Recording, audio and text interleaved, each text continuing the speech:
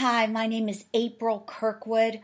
Welcome to Life with Love. Let it happen.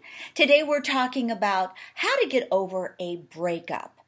I know he did you wrong. He's a scoundrel. He cheated. He lied. He destroyed every ounce of faith you had in the entire concept of commitment, relationships, monogamy, trust, honor, respect.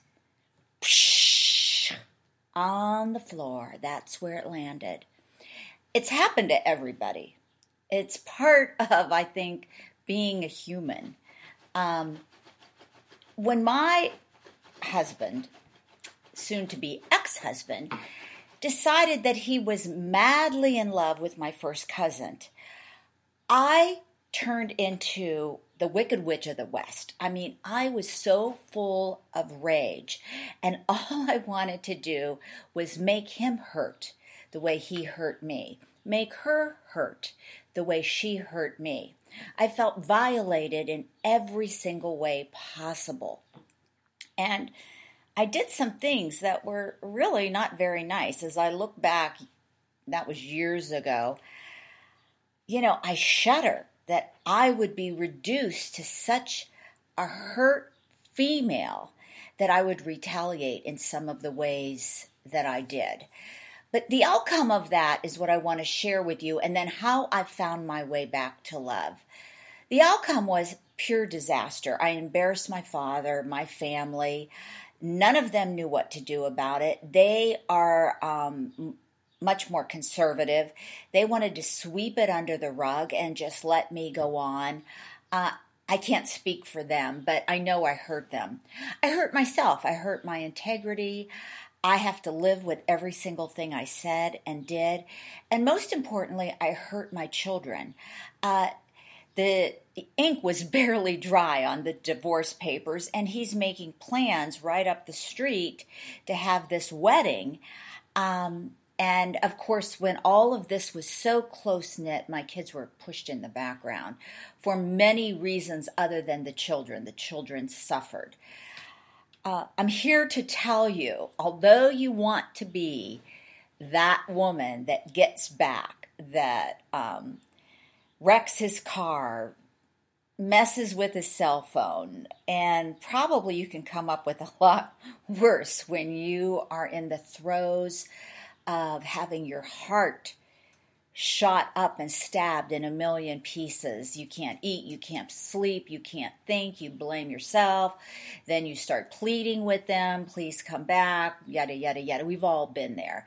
I want to talk about how I came back to living my life fully with love, and you can too.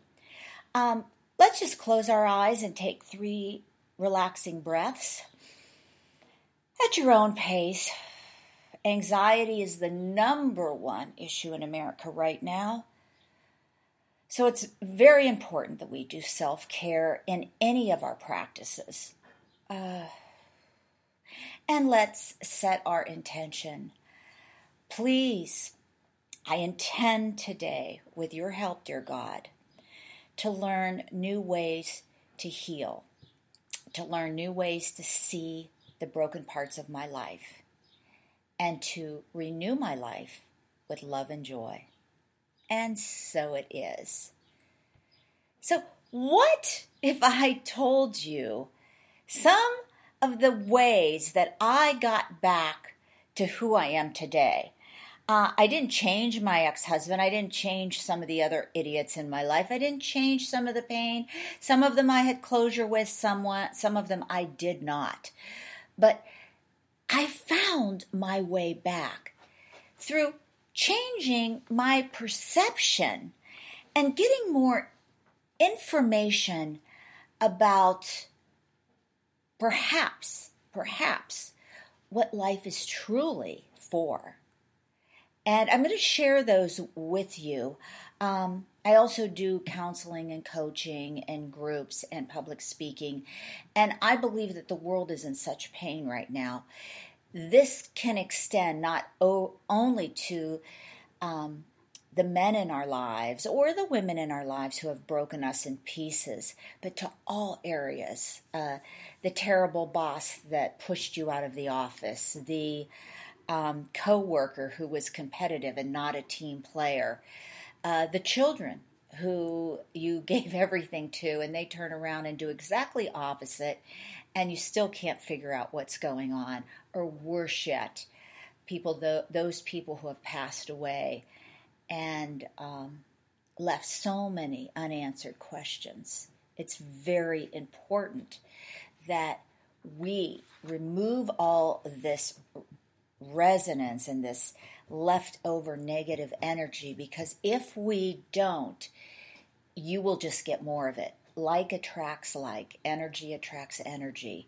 If you keep yourself in that place of sadness, pain, sorrow, tomorrow will be based on what you did today.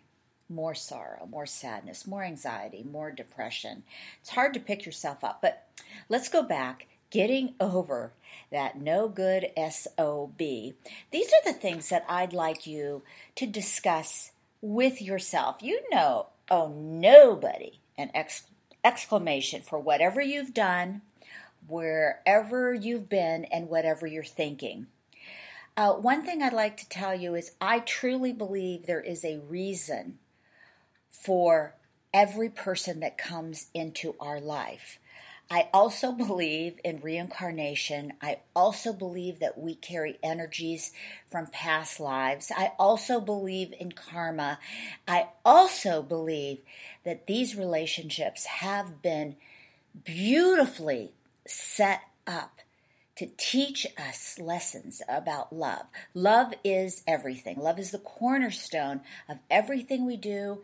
We wouldn't even be here without love. We wouldn't have been born without love. We wouldn't have the energy to get up and take care of our little ones, our grandchildren, our dogs, our jobs, if we didn't have some sort of love for ourselves.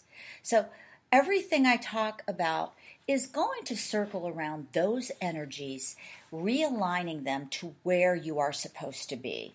A beautiful soul, taking the journey back to earth in a pre-planned way that you and I could not even imagine creating. I mean, it's so perfect that I'm so grateful when I see things unfold that I didn't understand years later, and I'm like, oh, I get it. And I know there's a lot more I don't understand when I get to the heavens or the heavenlies, and I talk to my God and my angels and my guides and my family and my tribe.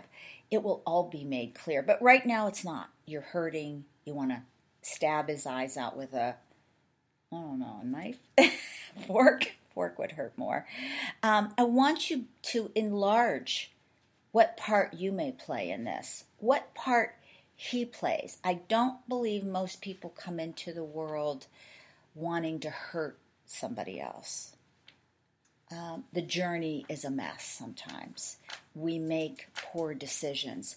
I want you to remember also that you're human and he's human. And mistakes are part of the game of life.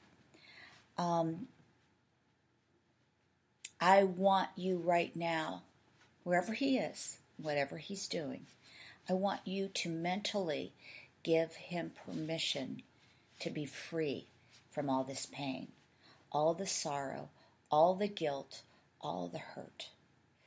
Pray for him.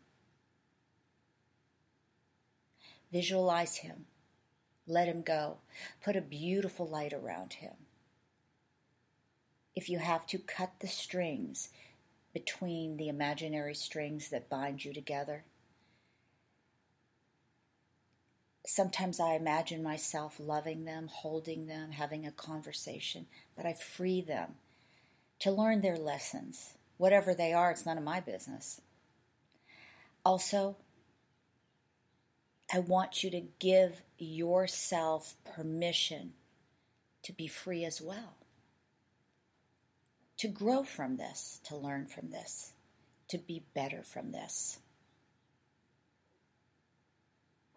I can give him and myself permission to be free. I can give him and myself permission to be free. One more time. I can give him permission, as well as myself, to be free. And so it is. I hope you'll join me on aprilkirkwood.com or reach out to me and my team, aprilofcourse@gmail.com. Until we meet again, live with love. Let it happen. We're going to make it. You and I.